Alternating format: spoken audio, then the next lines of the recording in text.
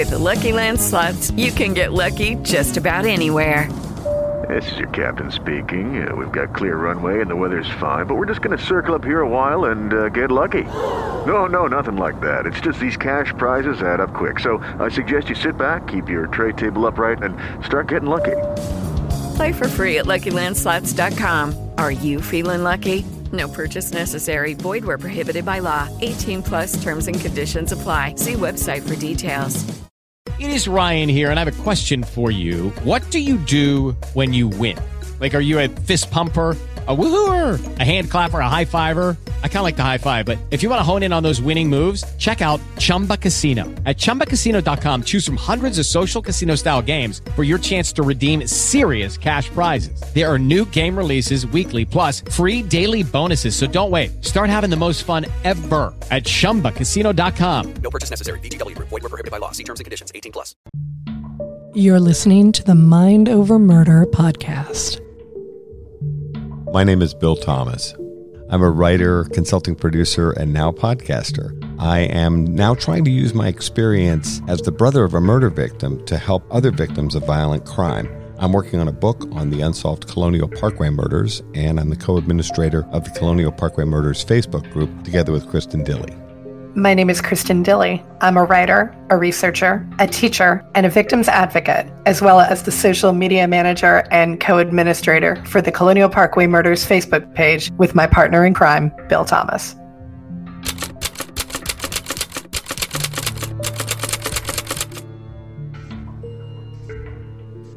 Welcome to Mind Over Murder. I'm Kristen Dilley. And I'm Bill Thomas.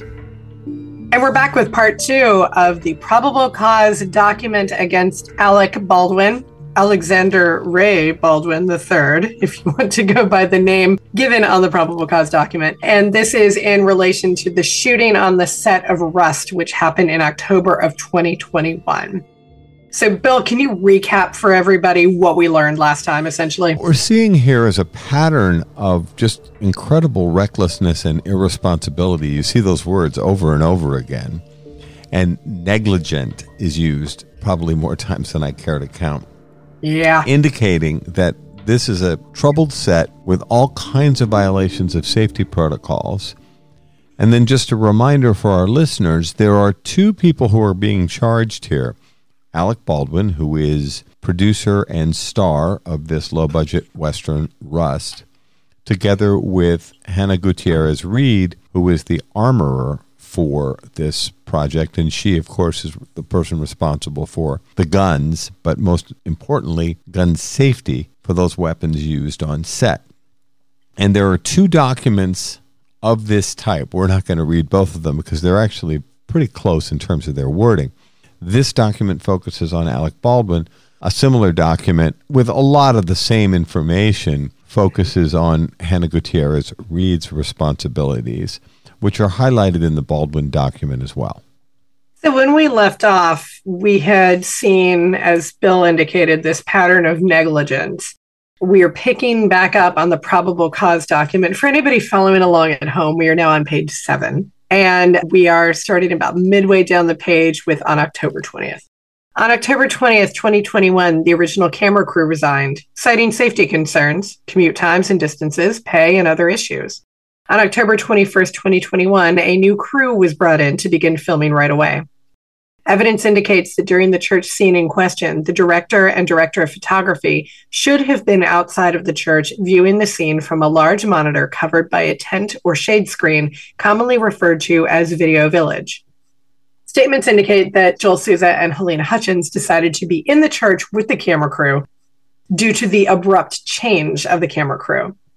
Evidence indicates that Baldwin failed to act to address any safety or continuity concerns with the new crew, causing a reckless situation to occur on the day of the shooting. So this is what we were talking about last time, Kristen.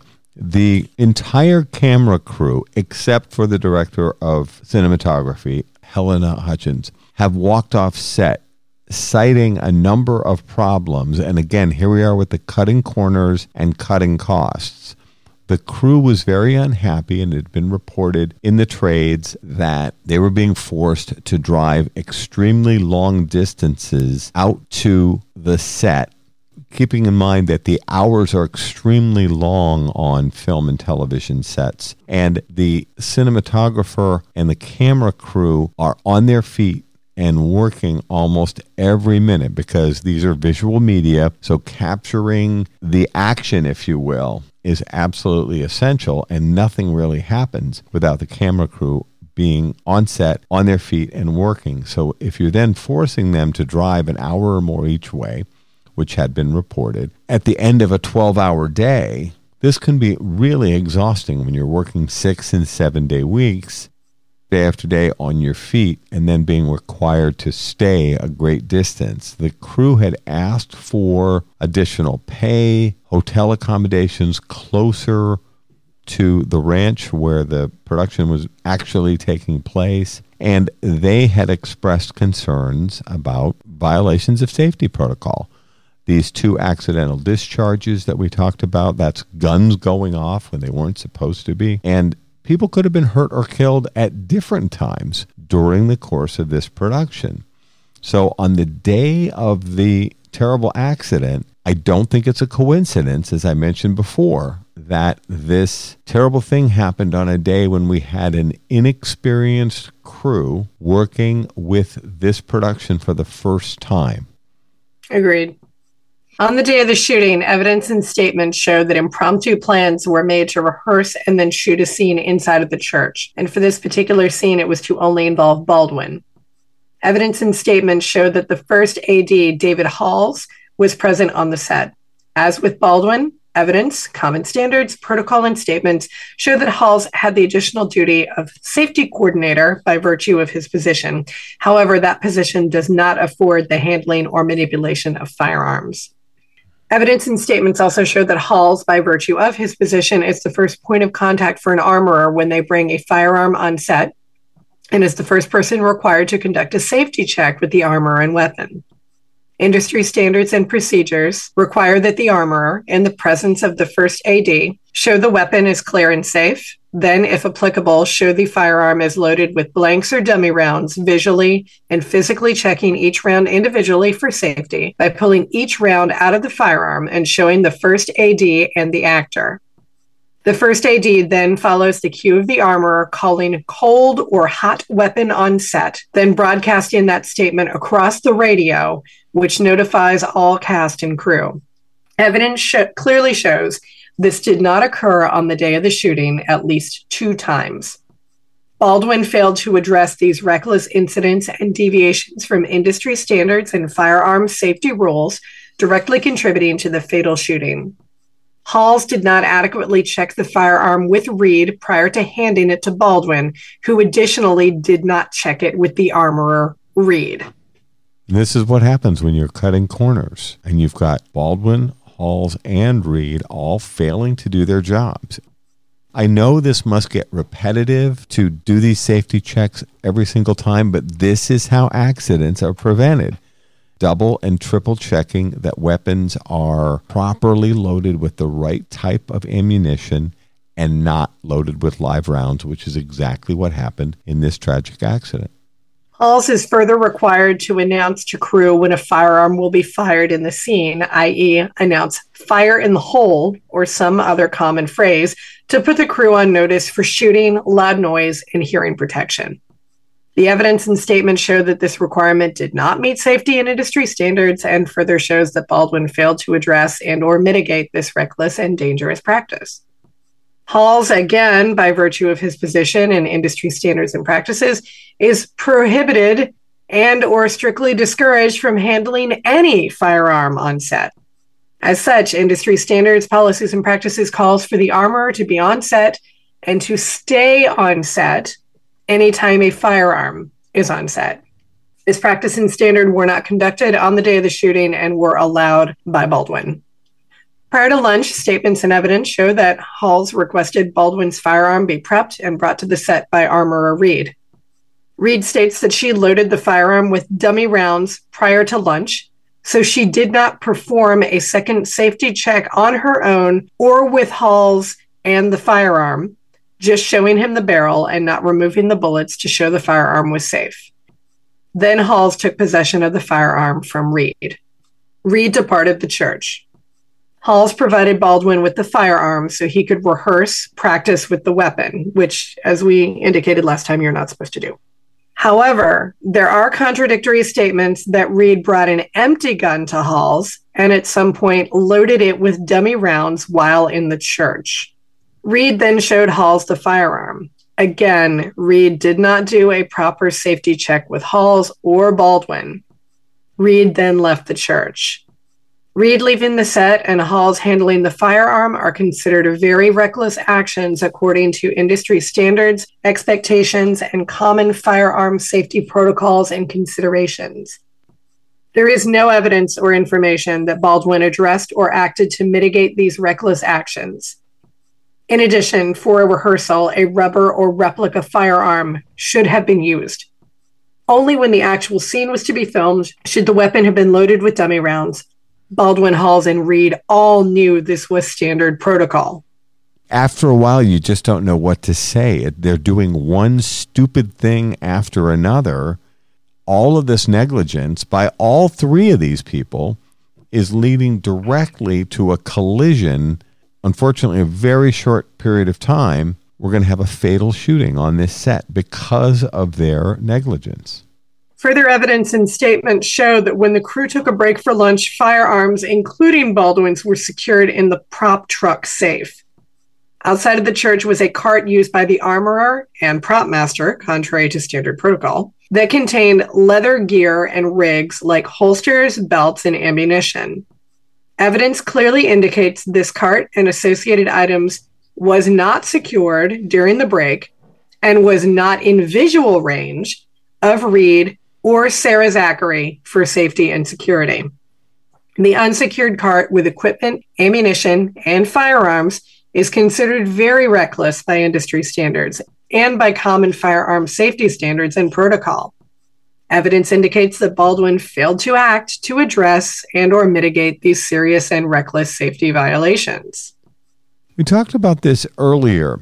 These items are usually put on a 2-level plastic cart, and the whole idea of the cart is that you can move the cart to wherever you need it to be on set. But at the same time, the cart, which has ammunition and guns on it, can be secured. That is, put inside a locked truck, or the weapons themselves put inside a locked safe inside the prop truck.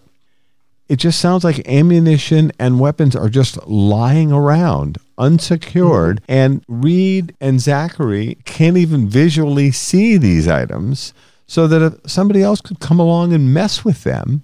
I'm not saying for any nefarious reason, but we'd heard in earlier reporting that cast and crew were out shooting bottles with live ammunition after hours on set, using the same weapons that were being used to shoot the film. So dangerous. This idea of just leaving live ammunition, blanks and dummy rounds, and weapons lying around while we're off taking a lunch break, this is so unbelievably stupid. You're listening to Mind Over Murder. We'll be right back after this word from our sponsors. With the Lucky Land Slots, you can get lucky just about anywhere. This is your captain speaking. We've got clear runway and the weather's fine, but we're just going to circle up here a while and get lucky. No, nothing like that. It's just these cash prizes add up quick. So I suggest you sit back, keep your tray table upright, and start getting lucky. Play for free at LuckyLandSlots.com. Are you feeling lucky? No purchase necessary. Void where prohibited by law. 18+ terms and conditions apply. See website for details.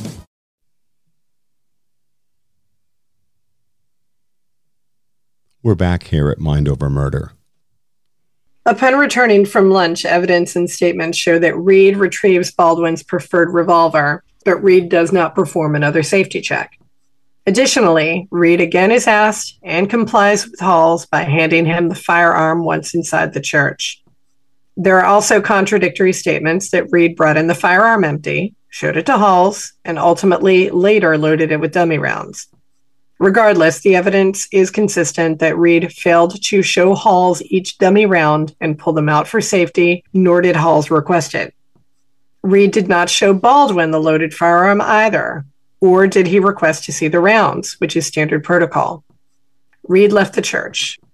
Evidence and statements also indicate that an after-lunch safety check of the firearms, to industry standard, between Reed and Halls did not occur. The after-lunch sequence of events is documented to have had no less than 4 extremely reckless violations of industry standards, safety, protocol, best practices, and common firearms safety protocols in a very short, compressed period of time. On the day of the shooting alone, evidence shows that no less than a dozen acts or omissions of recklessness occurred in the short time prior to lunch and the time of the shooting. And this does not include the reckless handling of the firearm by Baldwin by act or omission or failure to act in his position as a producer, directly contributed and or failed to mitigate numerous reckless and dangerous actions during a very short time period. They're pretty much burying him at this point. Yep. Finally, industry standards, protocols, and common firearms safety protocols on movie sets require the armorer, after conducting a safety check with the first AD, to conduct a second safety check with the actor to be handling the firearm.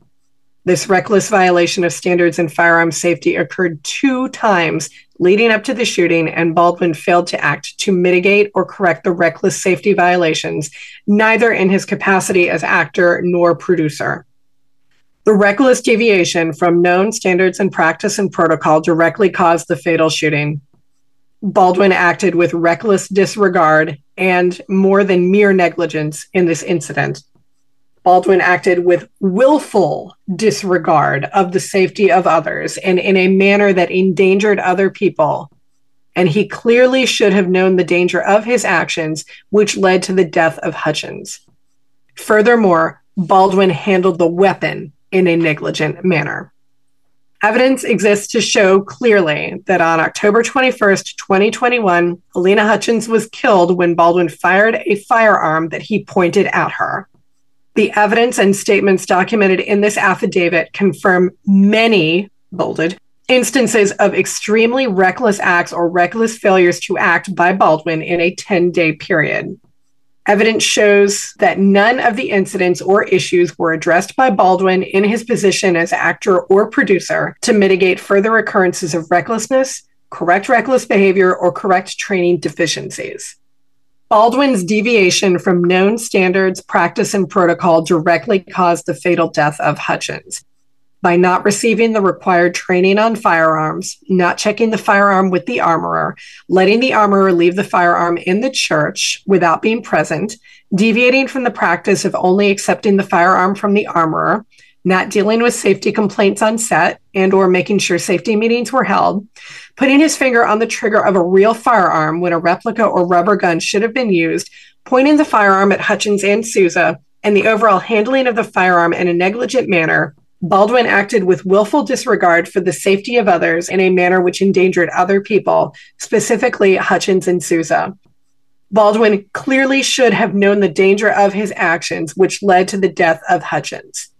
Probable cause exists that Baldwin committed involuntary manslaughter, contrary to and defined in NMSA 30-2-3, manslaughter in the commission of a lawful act which might produce death in an unlawful manner or without due caution and circumspection, or during the unlawful act not amounting to a felony, to wit, negligent use of a deadly weapon.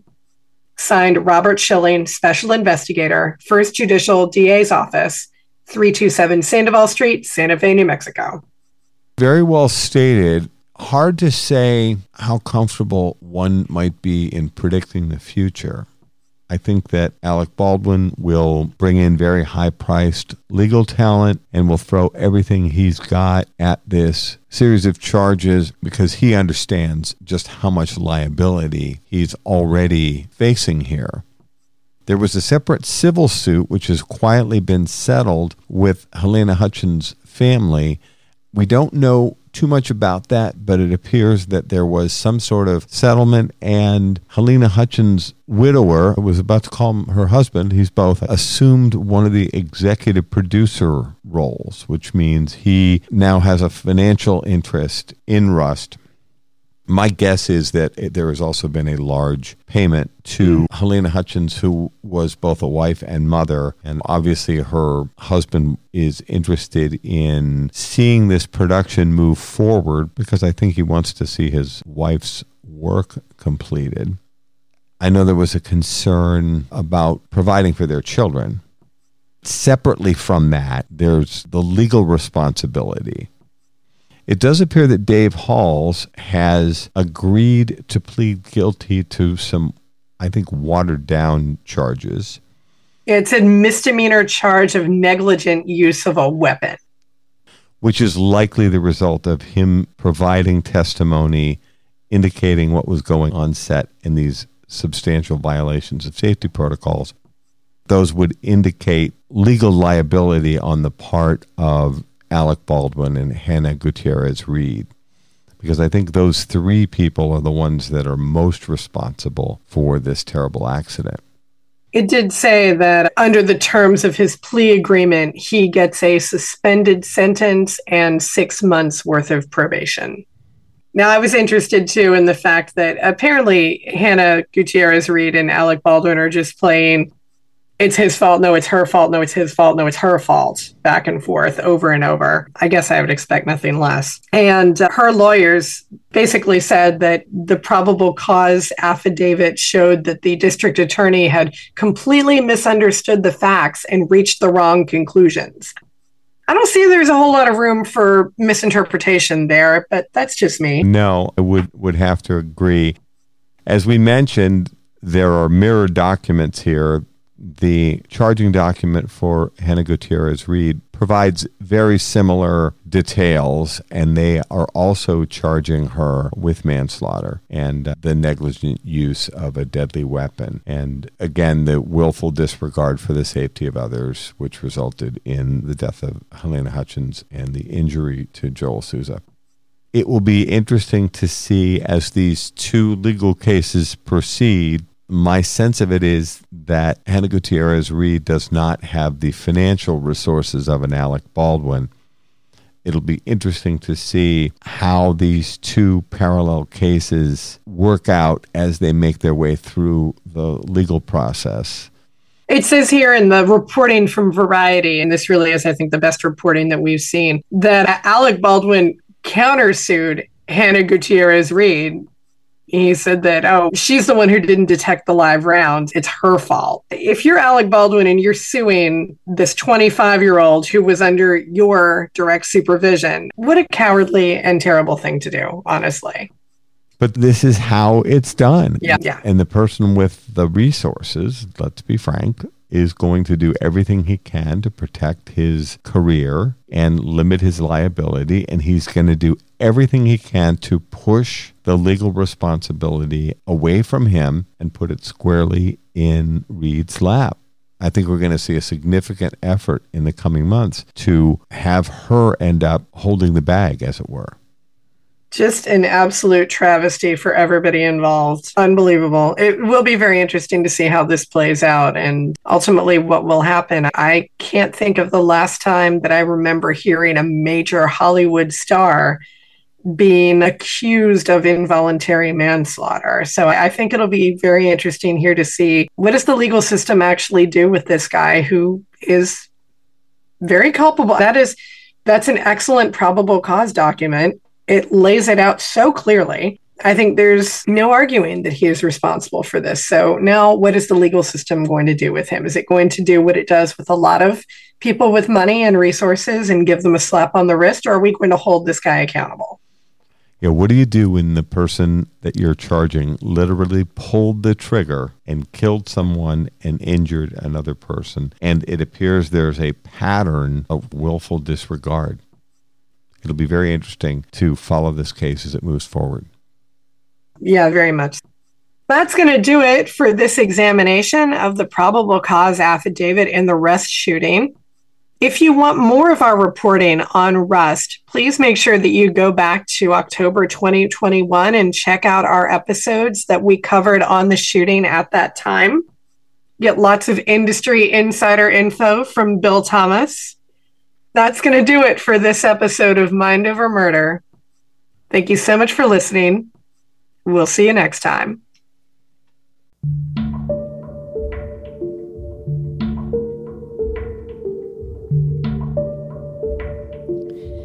Mind Over Murder is a production of Absolute Zero and Another Dog Productions. Our executive producers are Bill Thomas and Kristen Dilley. Our logo art is by Pamela Arnois. Our theme music is by Kevin MacLeod. Mind Over Murder is distributed in partnership with Crawl Space Media. You can follow us on Facebook, Twitter, or Instagram. You can also follow our page on the Colonial Parkway Murders on Facebook. And finally, you can follow Bill Thomas on Twitter at BillThomas56. Thank you for listening to Mind Over Murder.